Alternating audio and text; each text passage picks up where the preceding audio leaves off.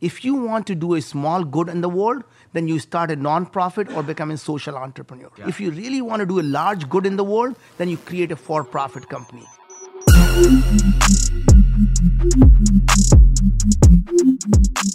Okay, welcome to today's podcast episode.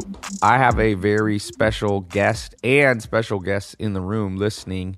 Naveen, Jain, we've got a billionaire. We're going to be talking about, basically, I want to go through 7 steps for somebody to build. And, you know, I've changed the title now. I'm going to change it to building $1 billion business because Naveen challenged. This is today. I have a small group here around my table for $1 million or millionaire kind of round table war room. And Naveen came in, gracious enough to come for a little bit and said, Ty, you should have had it as a billionaire, $1 billion goal. So I'm like, all right, we're aiming too low. So I want to just go through 7 things. You've built multiple businesses. You've got this new one that's going to end illness. The problem of illness is the goal, that's a huge, huge goal. So if we're just kind of, one of the ways I think about this is our last day on earth, me and you. You have kids? I do 3 kids. You have 3 kids. And you've got to leave a little manifesto, a little piece of all your life's work boiled down in 7 steps. We'll see if we can get these. What would be the first most important thing that you would say to this room listening to building something big that not just that makes you $1 billion, but that like changes the world? Because you're all about that. What would you say is the first thing? Dreaming big. You have to dream so big that people think it's an absolutely crazy idea. And when you tell someone what you're going to be doing, and if they don't think it's a crazy idea, then you're not thinking big enough. So It has to be an audacious goal that if you're successful in doing, it will change the way people are going to live their lives. It's going to change the lives of the billions of people around the world. And that's the number one thing, is really dream big. When the reason people in the societies don't move forward, because people feel helpless and hopeless. Their dreams are taken away from them. And when you take away somebody's dream, they really can't do anything because they suddenly start to believe the sky is the limit. Right. Sky is not the limit, because sky doesn't exist. It's a figment of our imagination that we create this thing called sky. When you go from here to the moon, you don't call mom and say, Mom, I just passed the sky. There is no sky. Right? So point is, we put the limits on ourselves. When you start to believe something is impossible, it becomes impossible for you and not for me. So it is people put the limits on themselves and what is they can achieve. So when you say, I'm going to create $1 million round table, that is what you're going to do. You put a cap on yourself and say, I can't think big enough. I'm going to think small enough a coffee shop because I can make a coffee shop work. Because if I think big, I would probably fail. Yeah. So do you think that it's just about self-fulfilling prophecy? So you create this prophecy, all right, I'm going to make this, and then you only hit that? And how do you balance that with step-by-step goals? Because most people aren't going to go from 0 to $1 billion. Actually, you do. Okay. It's so much easier to create a company that has an audacious goal of changing the way people are going to live their lives. So it is easier to create a company that's going to positively impact 1 billion people than to create something that's going to be local. So give an example. When I started my healthcare company, so you know my previous company is Moon Express. Yes. That's the only company in the universe that has a permission to leave Earth orbit and land on the moon. And when we land on the moon, not only we become the first private company to do that, we actually become the 4th superpower.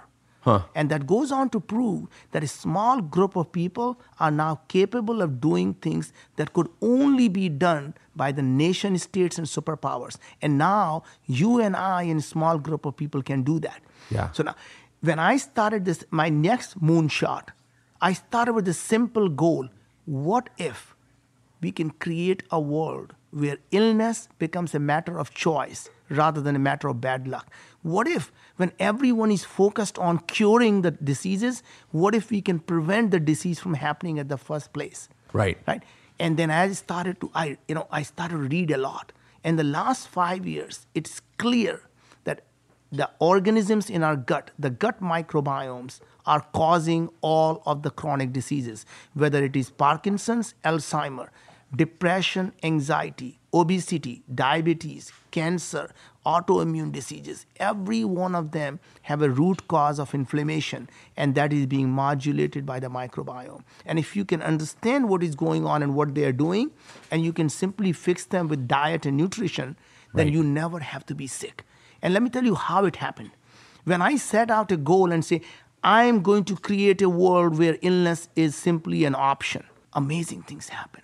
The people around the world start to call me and say, I want to help you do that. The head of the IBM Watson research called me and said, look, I have built the artificial intelligence for the last 20 some years. I can apply all of that to solve this problem. I just need you to find me the data inside the human body. So is that one of the byproducts of thinking big? You attract big thinkers? Not only you attract the big thinkers, you attract the best and the brightest around the world who will come because they want to work on the hard problems. They want to work on something that can be their legacy. Right. People don't want to work on a small problem. So if I say I'm going to work on an iPhone app that's going to find a roommate for you, people say, good luck, that's a great idea, go have some fun. When you tell someone, I'm going to go to the moon or I'm going to go out and solve the problem of healthcare from the ground up, people want that to be their legacy. People want to believe they're making history. Every one of us has a chance to watch the history being made. How often do we get a chance in our lifetime to actually make the history? Right? So Dr. Helen Massier, she was PhD microbiology. She's an MD. She's working for Craig Venter, and Craig is the father of synthetic biology. He was on the cover of Time magazine with the title, The Man Who Played God. I know. I just saw that literally yesterday. I read an article on that. So to think about it, she's working for Craig Venter on human longevity, expanding the lifespan. When she heard me talk, she said, you know what? What's the point living long if people are going to be sick anyway? Right. Let me come help you solve this problem. Yeah. Dr. Vishwich at Los Alamos National Lab, he said, I've been working on this technology for 10 years for national security, where we had to find out what's making people sick. And he said, we can apply that technology to solve the problem that you talk about. Next thing I know, I have all these brilliant people now coming together to help me do that. Guess what happens? Every venture capitalist start to call you.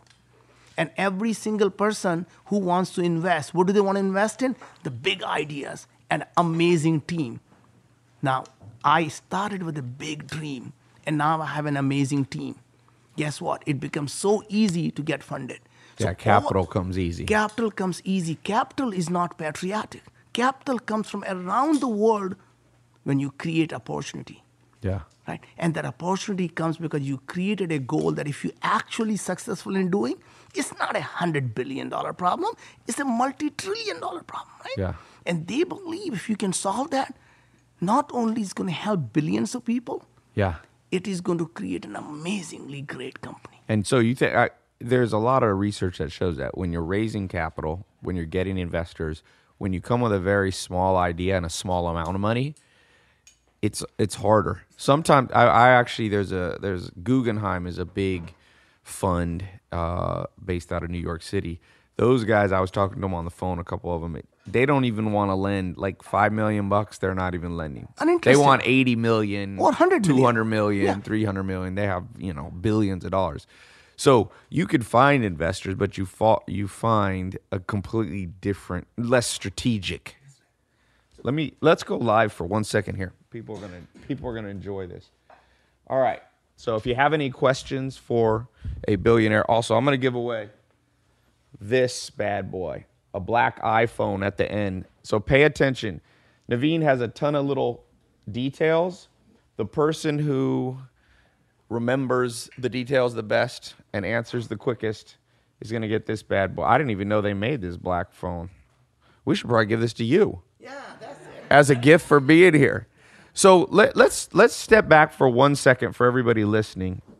So what was the first step? The first step was dreaming so big everybody thinks you're crazy. That's what you said is your first. So let me ask you this. You weren't born a billionaire. You weren't born to a billionaire. Nobody's born a billionaire. Nobody's born. Well, maybe Bill Gates' kids might technically, but for you, was there a day when you just decided, I'm going to dream big? And what was the first big dream you had that took you from zero to billionaire? So interestingly, it is never when you start to focus on making money, you're never going to do that.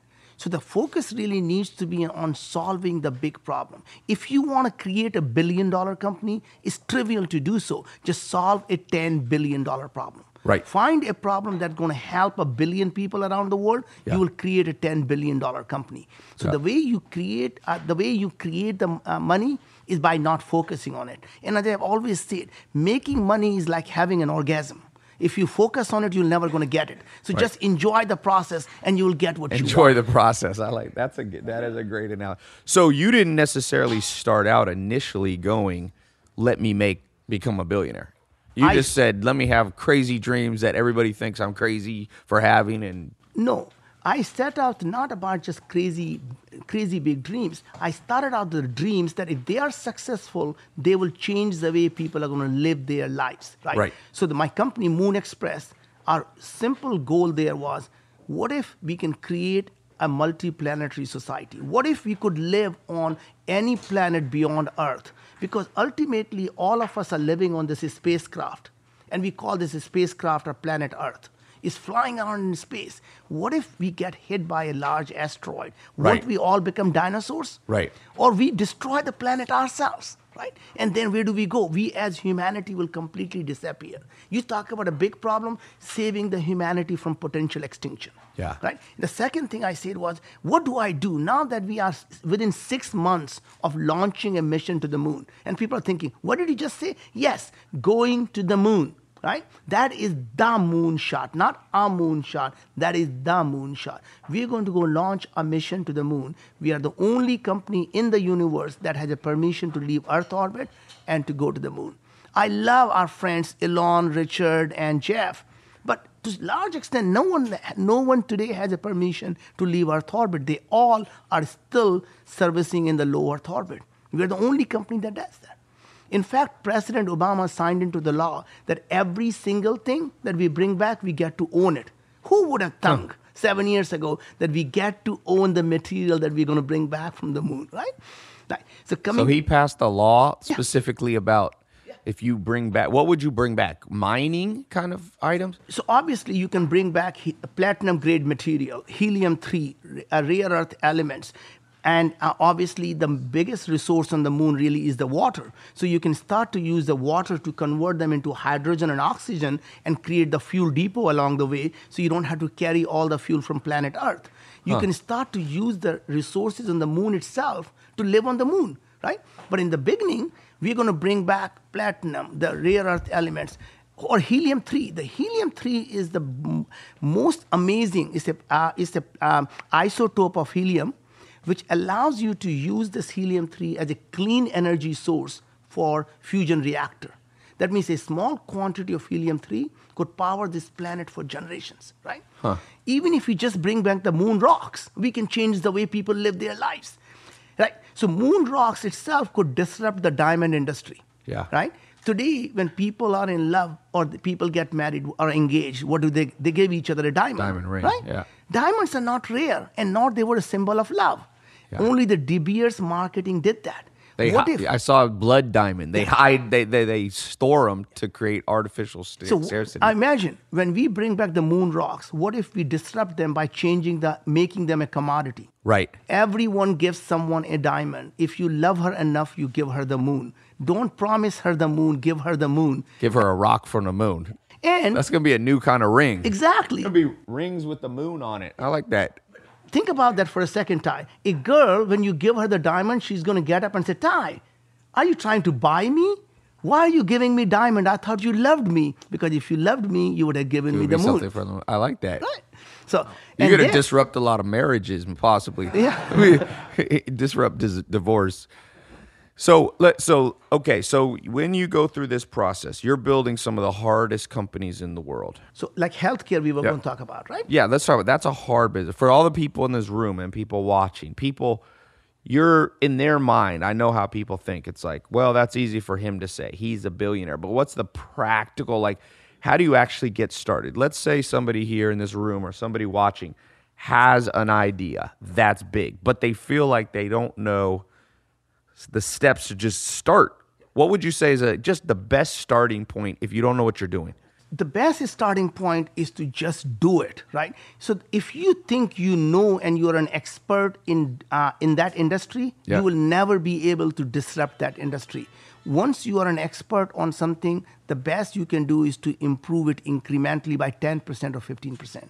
If you really want to disrupt something 10 times or 100 times, you have to come as a non-expert. That means you have to start thinking that the way no expert would ever think about. Okay. Right? So, for example, when we were launching a mission to the moon, every expert would have thought that we need a one big rocket.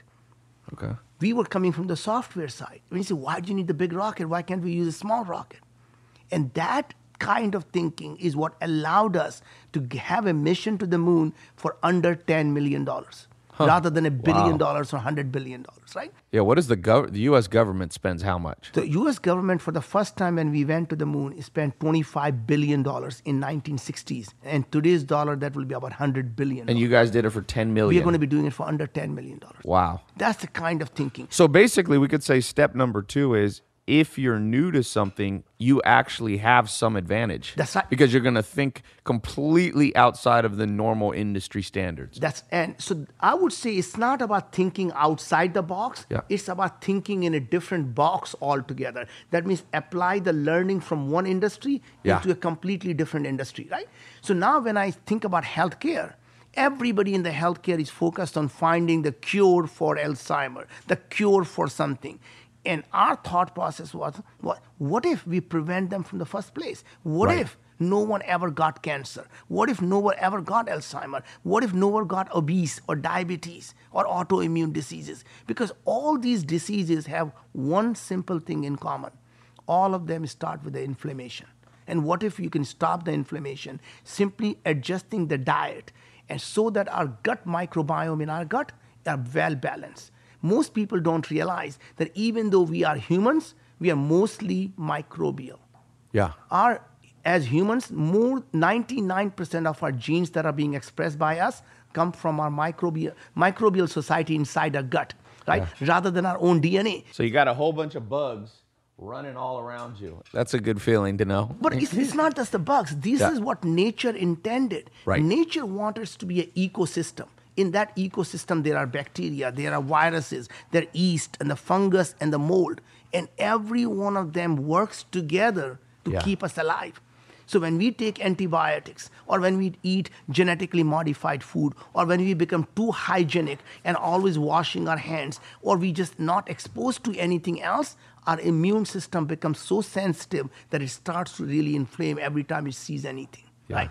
So the best thing you can do really is to understand, don't treat your body as a black box. Understand what is going on. And when I started the company, we are able to now use a technology that was developed for national security, biodefense work, and understand that to apply to keep people healthy. So when you go to Viome.com and sign up for this service, you're able to see everything, every bacteria, every strain of every bacteria, every virus. It's a cool app if you haven't seen it. I'm going to put a link, tylopez.com/Viome. But basically, one of your approaches is you do a small sample from your body, and it tells you, don't have cottage cheese. Yes to celery.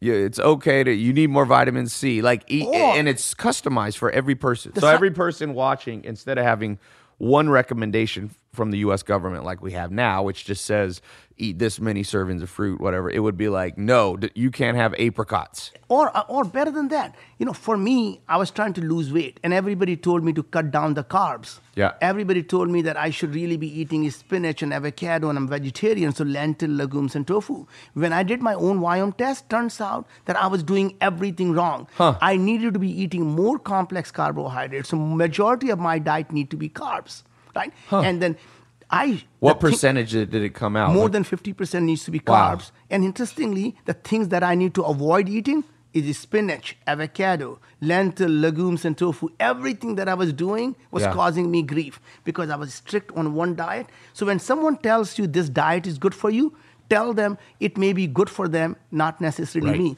And what's good for me today may not be good for me 3 months from now. So you think the body changes that body often? Is constantly changing. So every time you change your diet, your body changes, right?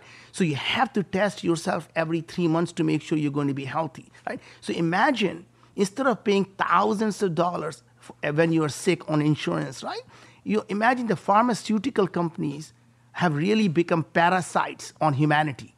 They don't ever cure anything. They simply suppress one symptom, and every time they suppress one symptom, another one pops up. 3 more, they pop up. You're going to need bodyguards. Pharmaceutical companies going to come. Anybody with one bad thing about having big ideas, sometimes you get assassinated. That's the only minor thing. Throughout history, that happens once in a while. Well, it's not that I have a crazy idea. This is scientific ideas in last 5 years. And you don't have to take my word for it. Everyone who's listening to it, just Google yourself. Go Google Parkinson's and microbiome. Google depression and microbiome. You can Google Alzheimer and microbiome, obesity and microbiome, diabetes and microbiome, and you're going to start to see all the scientific articles, every one of them telling you exactly how microbiomes influence every disease, whether it's an autoimmune disease or it's cancer. In fact, even the cure for cancer, whether it works or does not work, depends on your microbes. So really, as proud as we are to who we are really a portable container for these wonderful microbes. So let me say, I would say we gave step 1, 2, I'd say 3 is kind of addition to step 2, which is you don't just have to think out of the box, thinking it from your past experience in complete other industries. But number 4, I'm going to throw out number 4. By the way, if you're joining us late, this is Naveen Jain. He's a billionaire. He stopped by the house. I'm doing $1 million roundtable. And he was gracious enough to talk to us about what he's doing, his background, how to rethink everything you're doing in life. And I would say one of the things everybody noticed, step number 4 to be successful, be super passionate. Can everybody sense how passionate Naveen is about his industry? I mean, and that conveys, right, when you have investors, when you have customers. We need to, because we talked about helping him with his website. We need a video with you on the front of your website with all of the passion that you have now, because people buy passion. I promise you this, you can have 2 products. One doesn't even work, but the founder is extremely passionate about it. And the other one, the product is amazing, but they don't have that passion when they speak. And if you look at all the big companies now, Apple's the largest company in the world. Product works, dude. It works, but Steve Jobs had passion. Yes. But Bill Gates had passion. But he also had a product that was amazing. Yeah, well, it's better. Let me just clarify. You don't just want passion and a crappy product. I was just saying if you isolate the factors. And so, where do you get, so you've already made all this money. You're already a billionaire. You could just stop. A lot of people ask me, where do you get the energy from? So I'm going to ask that question to you. How do you get the energy to build these companies and not just go, I'm going to just chill on a yacht and, float around the world? But interesting thing is, if you drive happiness from helping people, to me, my self-worth is not what I own. My self-worth comes from what I create. The success is not measured by how much money you have. Success is measured by how many lives have you been able to improve on. And if that's your definition of success, then you're always going to be going out and doing things to help as many people as you can. And what I'm about to tell you is doing good and doing well are not mutually exclusive. If you want to do a small good in the world, then you start a nonprofit or become a social entrepreneur. Yeah. If you really want to do a large good in the world, then you create a for-profit company. And it's really not even about the passion. It's about obsession. You have to be obsessed with what you're doing, that you wake up in the morning thinking about it, you go to sleep thinking about it. What can I do that will change the way people are going to live their lives for the next century? Yeah. What if we can change the education system so that people, the children who are struggling to learn, what if we can change that so that every single a software that can teach each person how to learn right? That means it adapts to how children learn rather than children adapting to how teacher teaches, right? Yeah. What if you can do learning to learn? What if you can start to solve problems? We no longer have to learn skills anymore. Yeah. Because skills are becoming obsolete every 5 to 7 years. So by the time you graduate, that skill is no longer needed. Yeah. So you have to start to... I'm going to give you a present. All of you listening, write down this book, Where Good Ideas Come From. Where Good Ideas Come From, by a guy named Steven Johnson. And he says exactly this. He says, everything you're learning, it comes obsolete about 20% a year. Some industries even faster. So he said it's all about the ability to be a lifelong learner. So if we say step number 5 is be obsessed, step number 6 is be a lifelong learner. How do you learn? Like you went from the moon. You don't have a degree. You're not a medical doctor, and you're not a astrophysicist. How did you teach yourself? Because Elon Musk, I saw an interesting thing with Elon Musk. Somebody said, how did you learn to build SpaceX? And he said, Google. Yeah, he said he read textbooks. He read a lot of books. So what's your process for everybody in this room and everybody watching and listening? Like, how do you learn quickly? How do you know what to read? How do you know? Because there's a lot of different opinions. Do you have like a methodology to learning? Yeah, so first of all, the 6 is staying intellectually curious. Always being that learning every day. When you go to bed every night, you have to ask yourself, am I better intellectually today? Am I better emotionally today? Am I better spiritually today? And if you're not better on any one of the 3 things, you wasted a day. Try harder the next day, right? Yeah. So we love learning to learn, and staying intellectually curious to me is the big step. The way I do that is every day I get up at 4:30 in the morning, and I spend the next 3 hours going through every single scientific journals in every industry. So first I learned the basic vocabulary about nanotechnology, the neuroscience, the genetics, the epigenetics, and artificial intelligence. And then you start to read the scientific papers. So you know everything where the technology is just coming out. Because you know this technology that's in the lab today is going to be matured in 3 years or 5 years. So you start to build your service based on where the puck is going to be, not where the puck is. Right. Wayne Gretzky. Yeah. Idea is that when you are a 3-year-old soccer player, you chase the ball. When you are a professional, you anticipate where the ball is going to be and you go there, right? And that's really what... Unless you're the American soccer team, then you don't know where you're going, and you don't even make the World Cup for all of you. By the way, Maya just got me a meeting. I'm going to be meeting Ronaldo in Madrid, in Spain. Pretty good little meeting. Everybody give a hand. Where is Maya? Maya. Okay. She's not here. So what I was... It's not a big world problem, but for some people, soccer is a world problem when their team doesn't make it, and America doesn't seem to do well. Yes, what I was trying to say was that really as an entrepreneur, your job is not to focus on where the world is. Your job is to focus on what you want the world to be. Never focus on, is the glass half empty or half full? Focus, do you want to fill this glass or not? If you don't want to fill the glass, does it matter is half empty or half full? And if you want to fill the glass, does it really matter is half empty or half full, right?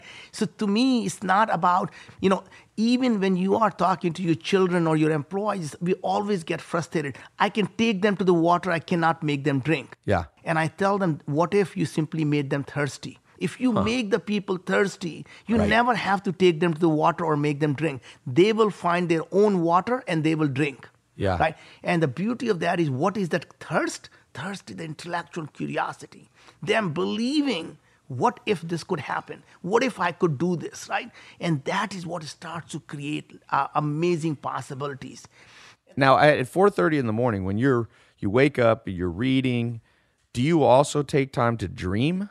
Do you just sit in a chair and just think sometimes? But that is what happens. When I'm reading an article, I'm always thinking, oh my God, I was reading this yesterday and this today. How do all these dots are connecting? And then you start to find the pattern. And that's why I started this healthcare. When I started to see that every single day I'm reading an article that says microbiome does this, microbiome does that, I'm thinking there's something going on here. I got to be able to take this thing together and find a way to put all these knowledge together. And what if we can do that? That will solve the problem of all the people getting sick. And that's when I started, right? So it's every time you read something, it's like collecting a dot. And sometimes it takes the last dot that completes the picture for you, right? And And so idea really is to be always staying intellectually curious. And the last, the seventh thing that I was going to talk about is really never ever giving up. Think of a life of an entrepreneur is like our heartbeat, right? Yep. When it's smooth, you're dead. Yeah. You never want to have a smooth life, because a smooth life as an entrepreneur is a dead life.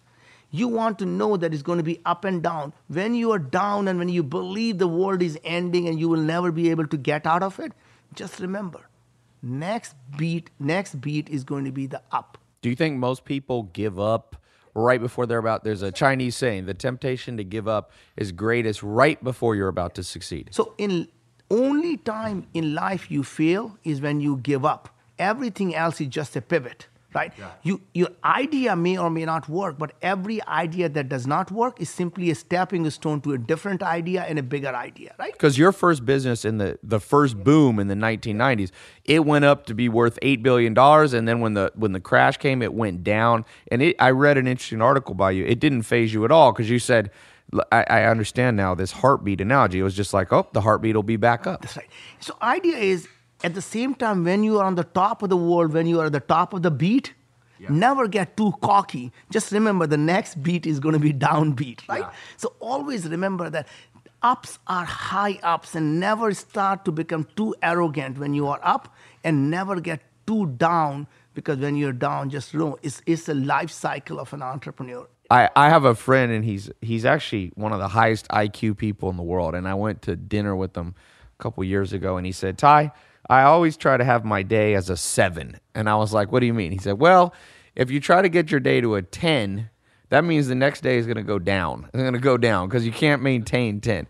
And he said, he obviously doesn't want to have a 5, because then he'd be unhappy. So he's kind of, he understands and agrees with this principle. And I think what happens with most of us is when we succeed, we believe our own press. Never read your own. If you're LeBron James, if you're Ronaldo, never believe that you're the greatest soccer player in the world, because the second you think you're the greatest business person, you stop waking up at 4:30 in the morning. Yeah. By the way, I want to do a little side note here. I've interviewed many, many successful people, and one of the things that almost to a person have in common is exactly what you said. Reading 3 hours a day. Warren Buffett reads 8 hours a day. Mark Cuban reads a couple hours a day. Elon Musk reads. Charlie Munger. And so for those of you who aren't reading, let me ask you this little practical thing. Do you ever listen to audiobooks, or do you like to actually read paper? I personally just love the paper books. I mean, I've never been used to the digital books and the e-books. For some reasons, I just love the feel of a paper. Yeah. Yeah, and it's a style thing. How about, have you had influences? I found an old video where I interviewed Kobe Bryant, the basketball player, and I said, did you have mentors? And he said, yes, Magic Johnson and Michael Jordan. And I said, why did you have these? Because so many people, Kobe's one of the greatest basketball players of all time. And he said, well, you have to learn from people who have created greatness before. So you said, you don't necessarily want to copy the exact path of somebody, because you're always forging new paths. But are there people who you look back and you say they were instrumental in me learning a new principle?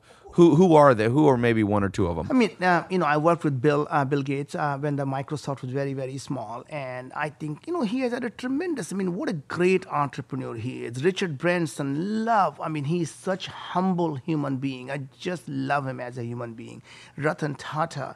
And you start to look at Jeff Bezos. I always thought, how can you be losing so much money and build a business? And was I wrong or was I wrong? I just love the way he has been able to execute. Elon Musk, I've known him for so long. He and I have been in a similar industry for so long. He was running Zip2, I was running InfoSpace. He went on to do the X.com, which became PayPal, and I was running Authorize.net, right? And he was doing SpaceX, I'm doing Moon Express. But I got to give it to the guy. He's got balls of steel, man. He rolls the dice, and if it goes wrong, he just loses it all. Yeah. And I'm thinking, God, I wish I could be that great an entrepreneur. So got nothing but a great admiration for that guy. Now, as a billionaire, are you still somewhat competitive? Do you ever see, because I know that your primary goal is to help people and all that, but is there ever 2% of your brain going, Elon Musk, he's got SpaceX, I'm going to catch him? So zero.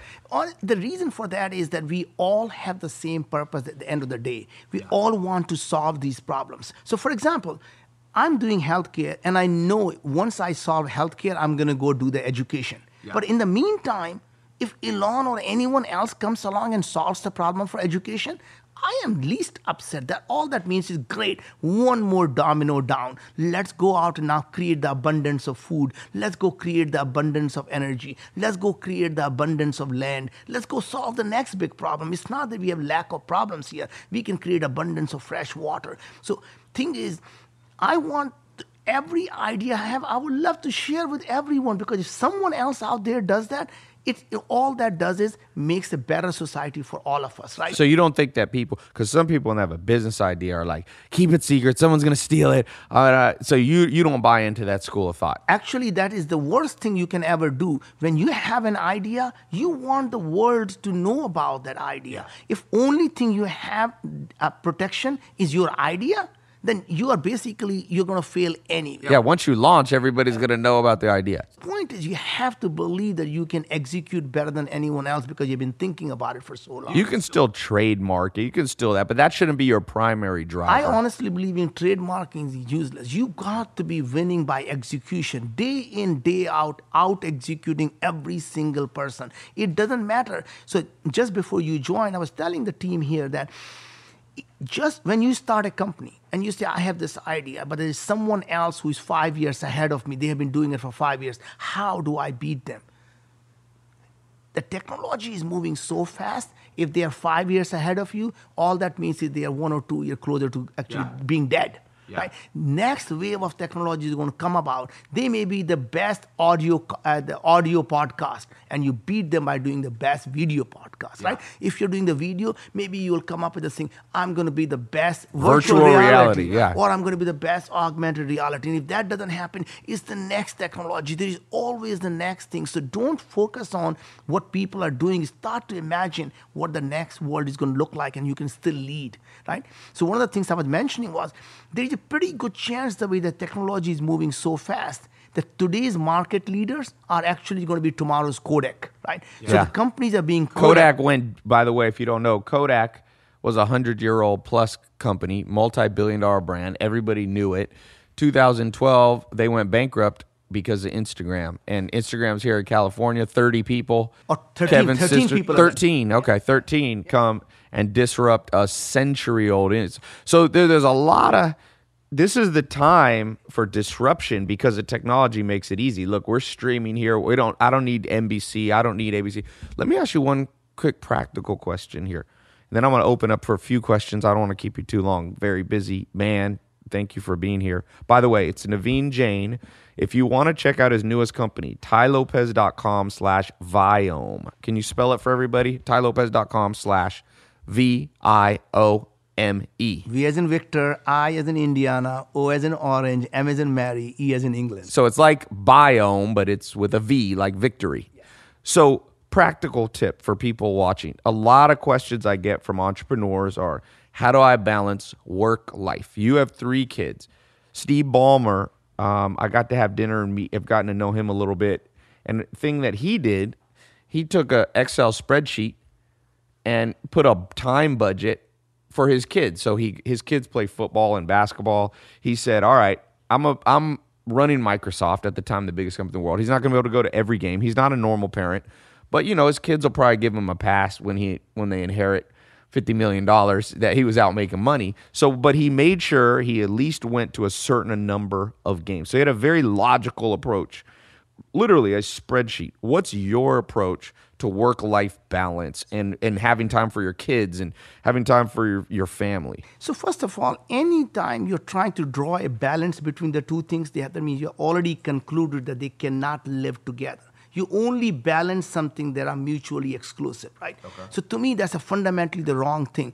Anybody who tries to balance two things, they suck at both.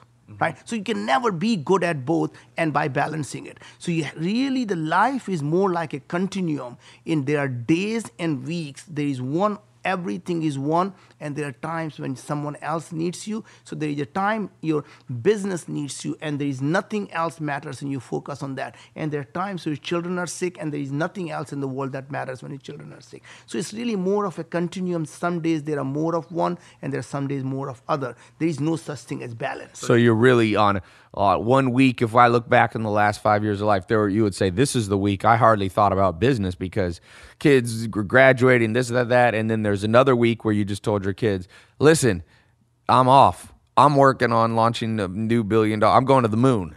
Or more like, you never say that, but one of the things that I did with our children was very interesting and important was I told them there is never a time when they can't call me.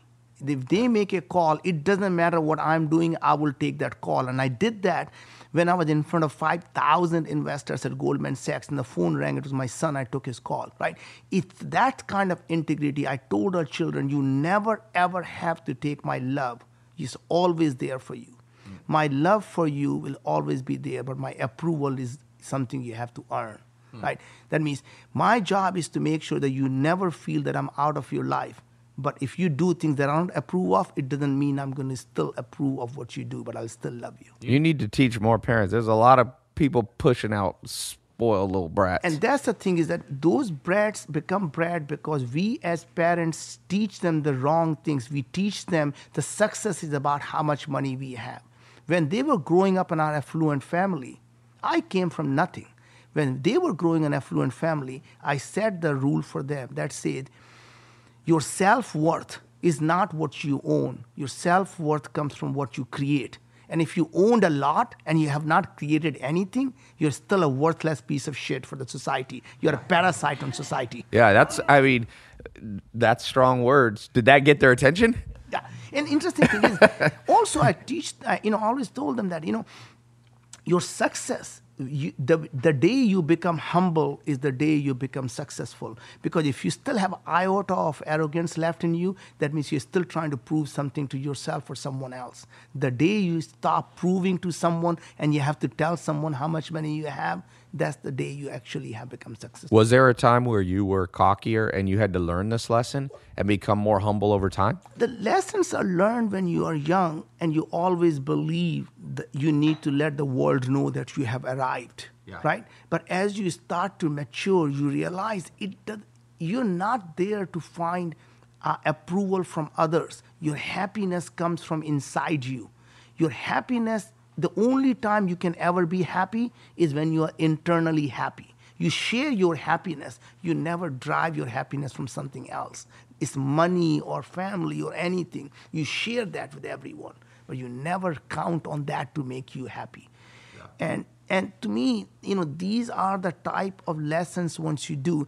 My job was not to just say, I'm going to create this world for you. So I never thought my job is to leave the better, country for our children. My job was to leave the better children for our country. And that's the reason I made sure that every one of our child has the same hunger, same desire, the same passion. Do they ever wake up with you at 4:30 in the morning? It's not only that. Our oldest is 27. When he was 17-year-old, he started Kairos Society, Kairos, which is now the world's largest college entrepreneurship thing in 140 countries. And he's been doing it for 10 years, right? And the reason he's so plugged in is every single top person came and helped him because he was helping all the entrepreneurs, right? Yeah. So today, he is in the Inc. magazine on the cover, world's most connected 21-year-old when he was 21-year-old, right? Huh. He's in the full-page profile in Wall Street Journal. He had a 10-page profile on Wired magazine. He started a company called Human and sold that to Tinder. And then now he's starting a second company. The co-founder of Tinder was just at my house. I said, you got an interesting business. You changed the world. He goes, tell me about it. You imagine what Tinder sees behind the scenes. An interesting thing is our daughter, who gives him the run for his money every single day. She graduated from Stanford Mayfield Fellow, Stanford STEM Fellow. She is in the Youth Ambassador for United Nations. And she was so passionate about women empowerment. She worked in now she works in a company in New York whose sole purpose is to use the artificial intelligence to remove all the bias in hiring. And that's what she's doing. So artificial intelligence for workplace kind of. Basically, before you even have a bias of who you want to hire, you use the AI to find the right people. And that removes all the bias, right? Yep. So basically like sticking people in a dark room, interviewing them without seeing them. Exactly. Yeah, or hearing their voice. Yeah. So interesting, our youngest one is now 20, and he's a junior at Stanford. And he's the first public speaking he did was a TED Talk at United Nations, right? Wow. Right. So point is, here are the kids who are doing some amazing things. And the reason they're doing amazing things is after my first success, I could have sat at home and say, I want to spend time with the family because I made the money now, right? Imagine from their perspective what they would be seeing. When they go to school, they see me sitting at home watching CNBC. They come back from school, they see me watching CNBC. What would they be saying? When I grow up, I want to be just like my dad, sitting on the sofa watching CNBC, right? Instead, what they saw me started the second company, the third company, the fourth company, the fifth company, the sixth company. And they realized, my dad does that because he wants to have an impact. He doesn't care about money. So it wasn't what I told them. It is what they saw me do. Yeah, success is caught. It's not learned. You catch it from somebody else. Let me take a few questions, either from the room. Does anybody here have a question? Or I'm going to open this up. So many people are listening. Okay, question. What do we got? What up, Super Mario? Please say the super. What was the biggest challenge? Was it like figuring to like go to the moon as you're going? Was it like the fuel? Was it like going from a non-vacuum, like vacuum to a non-vacuum place? Was it the shielding for the Van Allen radiation belts? Is it like going to be like the relaunching from a different gravity field, atmospheric reentry? Like what?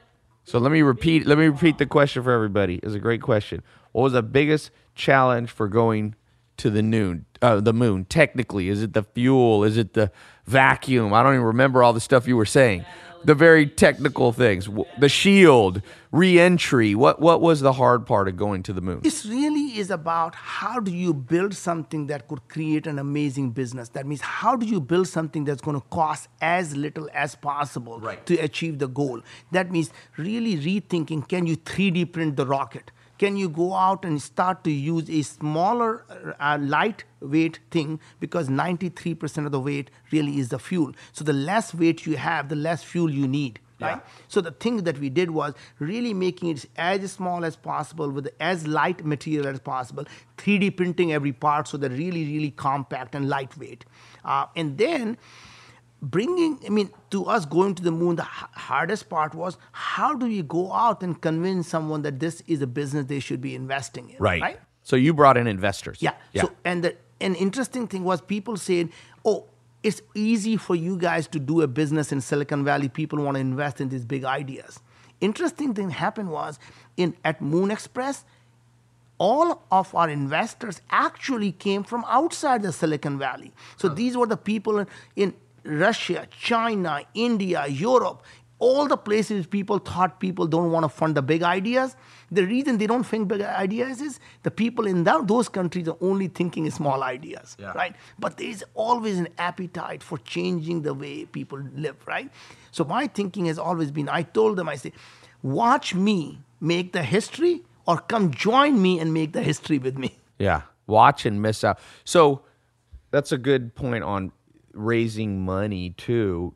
Even though you're a billionaire, do you still almost always bring other people's money into the deal? And why so? I always bootstrap the company. In fact, other than the last two companies, I always found that our companies were bootstrapped and they became profitable very early. But what bootstrap, by the way, means initially not really raising much investment. So very small money that you put in, and then you start to go get the ball rolling, and it starts to make profit, and then you use that profit to keep getting bigger. Yes. In the last two ventures, it became clear to me that when you bring in lots of people around you, they start to help you build the businesses, right? Right, because they have money with you, so they want you to succeed. And that's really the thing that I learned was that while I was doing it myself, I ended up owning most of the company, but then I was alone. When the things in the night went dark, it was me. There was no one else who cared. Yeah. And now, when I have all these people who are investors there, guess what? Every day they say, hey, you got to meet this person who will really be able to help you build this. I want to introduce you to this person who's got this tank. I got to introduce you to this person who got this new rocket fuel, right? And that really starts to move. And do you recommend that most people starting a business raise capital? And what about business partners, not just investors? Do you like to have business partners or do you like to be alone? So interestingly, my first business I did was alone, and I always now recommend that you have a business partner with a clarity. However, anytime you have a business partner that's equal, is a recipe for disaster. You cannot build a company by having a consensus. There has to be one person who makes the decision and is the ultimate call. So what I don't mind doing is sharing the financial reward with the partners. But at the end of the day, there has to be a super voting right that says, when I say that's what we're going to do, all discussion ends. So when you set up, by the way, if you don't know what super voting, you can give out shares in a company that aren't their votes count for less. So you see that at like Snapchat, Evan Spiegel, and I think Google and Mark Zuckerberg. When Mark Zuckerberg votes, it counts as like 10 votes. So that way you can give people. Do you ever do 50-50 partnerships in these businesses? No. But I'm not talking about by vote, but by financial interest. So you like to keep it more than 50%. But more than that, I bring a lot more value. Right. So yeah. So in some sense, when I start a company, it already has a tremendous amount of value because I put my heart, soul. I won't do something unless I believe I can absolutely make this a success. Yeah. So that's a great little point. When you talk to your lawyers, you can talk to them about, okay, I'm going to bring this person in, but I want to keep more voting rights, and you can set up this thing called super voting. And I do that with and also the too. clarity of decision making. Yes. There has to be only one CEO. Yes. You can have a discussion, but there has got to be a time when you say, enough is enough. Yeah. We're going to go do this, and there's no more discussion. One general, one leader, and that pretty much, you see occasionally where people try to do it with two, but I agree with that. Also, let's talk real practical in terms of hiring people.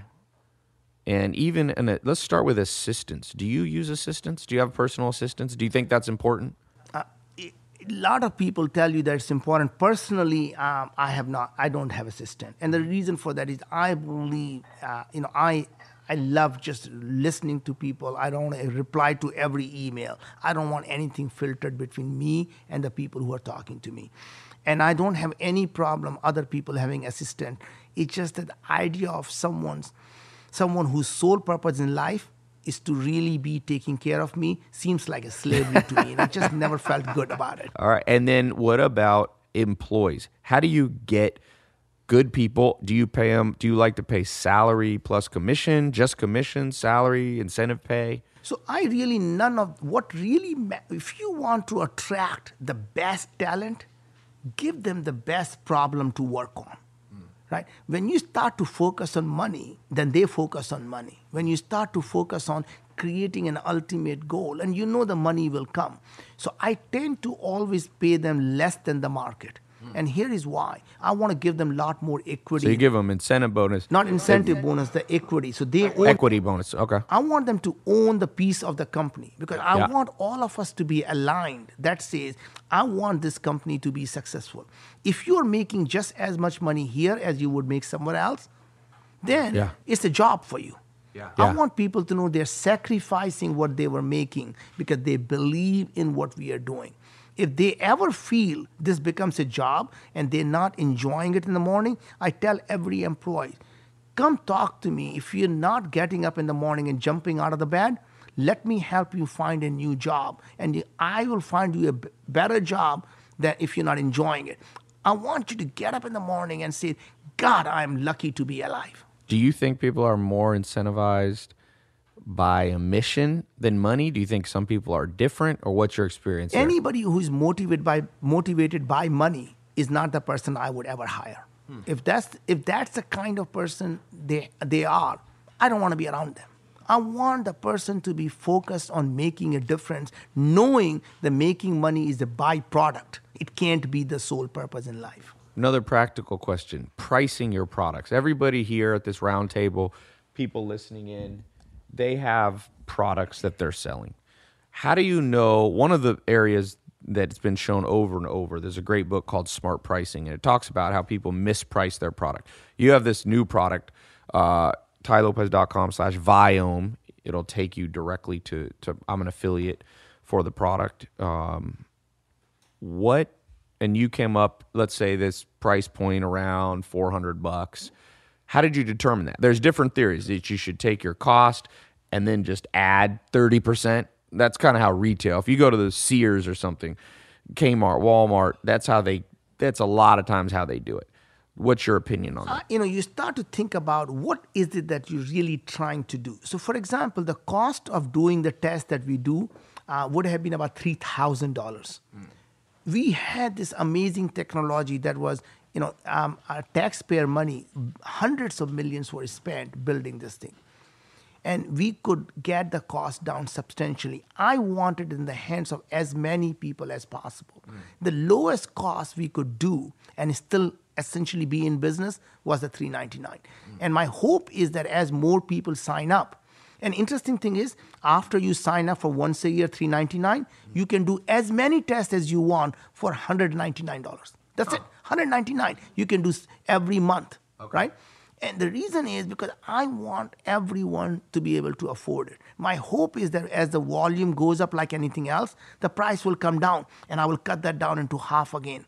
So your basic philosophy is get your product in the most people's hands for the lowest price. And the second thing also is because our artificial intelligence engine only is going to get smarter as more and more people come in, more diverse people from more diversity with more diseases. So the more things we can learn, the smarter it gets. Yeah. So if you ever want to be solving a problem for 1 billion people, you want to get in the hands of 1 million people so you have enough diversity to be able to solve all the problems. To test, yeah.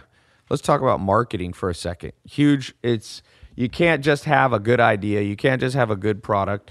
People have to learn about it. And all the big companies that we think of, whether it's Apple's amazing at marketing. Steve Jobs not only knew how to build technology, but he was a marketing genius and he designed it. And I mean, look at I'm going to be giving this away at the end. Look at this right here. It's a tactile feeling. This black iPhone, first of all, it looks cool, right? They create scarcity even though it's like, oops. That's what I think of that phone. I just dropped it. If you look at Amazon, everything you're going to buy, it says there's only 3 left. And then below it says, but more will be coming soon. So they're doing marketing tactics. What have you learned about marketing? Obviously, you have a super passion yourself as the spokesperson, but how do you get that out there because you're not going to be able to talk to everybody. Yeah. So the way, I personally, I believe is the best marketing you do is to have satisfied people, customers, right? Every single person who buys your product will tell 10 people if they don't like it. Yeah. Right? So you want your product to be so good that everyone else is selling your product. Right? So word of mouth marketing. Word of mouth is a big. Second thing is really talking to the influencers. So I'm here talking to you, Ty, because I know the people who listen to you probably would say, you know what? I don't want to be sick. I don't want to be dependent on the pharmaceutical companies. I don't want my doctor to be telling me before I even open my mouth, they start writing the prescription. Yeah. They have no interest in making me healthy because they make money when I am sick. Yeah. I'm sick and tired of being sick. I'm going to take the control in my own hand. I want to become the CEO of my own health. I want to know what is going on, and I want to stop taking all these damn pharmaceutical drugs, and I want to simply control my own body by using the diet and nutrition.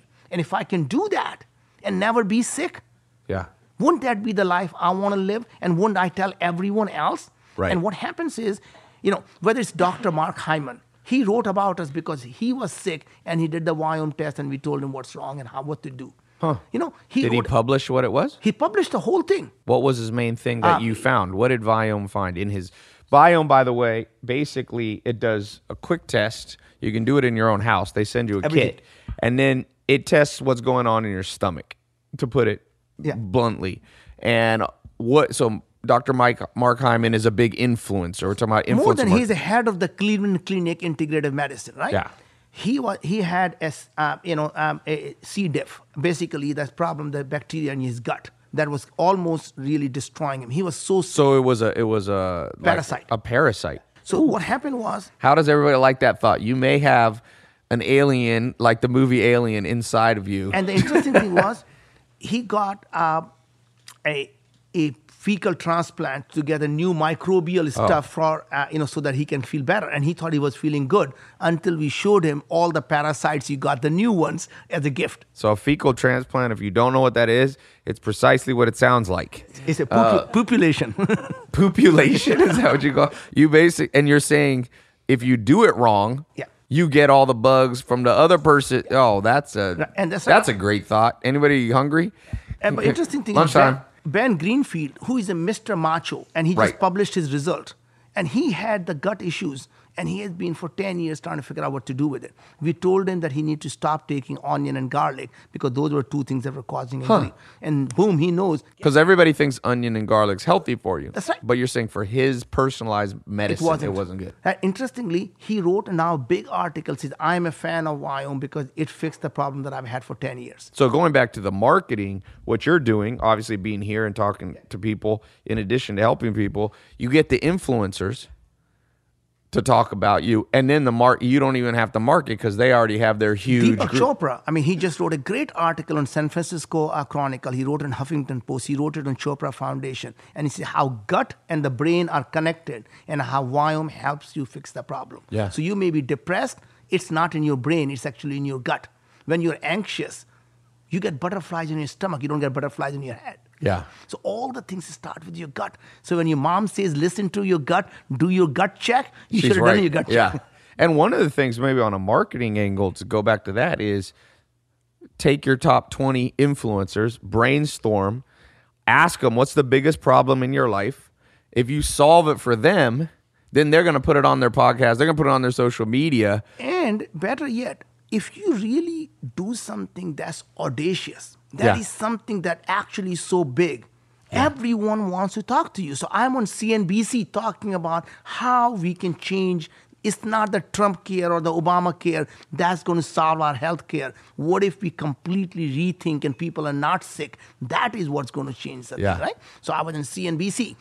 I'm going in 10 days again. I'm speaking at CNN. I'm speaking in Bloomberg. So I'm going out and talking about the things because we believe we have a better mousetrap. We can change and you can reimagine and we can change the discussion from spending more money from on drugs to prevention. Exactly. Because drugs are not the solution. Pharmaceutical company CEO once said, the best drug we develop are the ones where you have to take for the rest of your life. Yeah. Imagine that. The most That's profitable. sickening. That's sickening. Yeah. Right? That they don't cure anything. And when every time they give you a drug, they always have these side effects so they can give you more drugs. Let me say one other thing that he brought up for those of you listening that are entrepreneurs. Press. You can get press easier than you think. At my conference, I did a little conference here last week, and a kid came up to me with his dad. The dad brought his son, who's 10 years old, and he's got an app, a little business at 10 years old, and he's made $100. And they said, "How should we market this?" And I said, "You know what you do? You go and you call every local news station." And you guys, everybody listening should do this. Trust me, you call every local news station. You say, hey, I've got this little business. I'm an entrepreneur. Have a little quick pitch of what your story is. Once you can get, and local stations don't have enough news because also they might not put you on their 5 o'clock, but they'll put you on their website sometimes. Because their website, they're trying to get good at social media. They're not, but they will put you on their Facebook. And then when you're there, you ask them, are there any of your reporter friends that I could also talk to? And they're usually friends with bigger people. Then you go to the bigger press sources and you say, oh, I was just on, KTLA.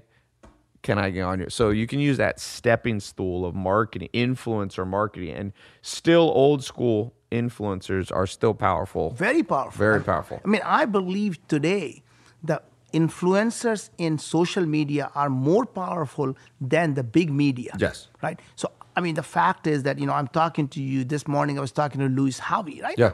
Amazing guy, the School of Greatness. You got to love the podcast, right? And those are kind of things that, you go out and start to spread the magic. The magic of what is it that you're doing? Why do you care about it? How will it change the way people live their lives when people use this product, right? Yeah. And that's the reason, when I'm talking about Viome, it's not because I want to make more money. It's because I believe this is how we're going to change healthcare. Yeah. Well, Naveen. Thank you, sir. This was amazing. Everybody give him a hand. That was amazing talk. Thank you, sir. So for everybody listening, tylopez.com/Viome. How do you spell that? Viome. V like victory, and then IOME. You can just Google it too if you want. Go check it out. I bought a kit, not because I was paid to buy it, because anytime I hear something about health, at the end of the day, trust me, I know I live here in Beverly Hills. There is a lot of millionaires and billionaires that are fat and unhealthy. And what does all the money do for you if you can't enjoy it? One of the things that Steve Jobs, I always remember, he said he didn't want to be the richest man in the graveyard. But if you don't take care of your health, you'll get rich, but you won't be able to spend a penny or you'll be, I knew a guy, or he was a friend of a friend. He was worth $2 billion, but he was bedridden, fully bedridden. He was obese. And I was thinking, who here listening would trade lives for him? You get wired $2 billion today, but you're so fat, unhealthy, you can't get out of bed to spend it. See, money is a currency that only works if you're active.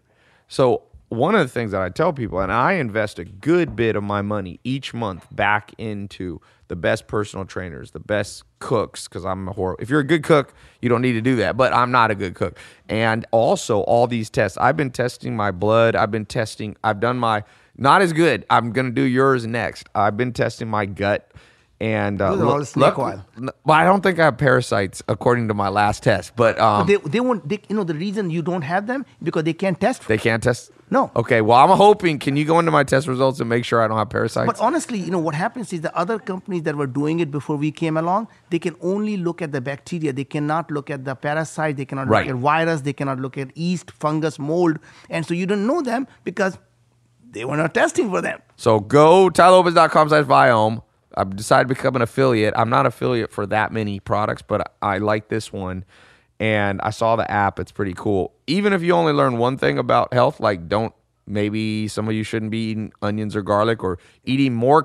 Man, I hope mine comes back. I can eat more carbs. I like that. Every girl wants my microbiome. And you know what they have to do to get the microbiome. That's just good. Yeah, no fecal transplants for more carbs. On that note, that's a great note to end today's podcast.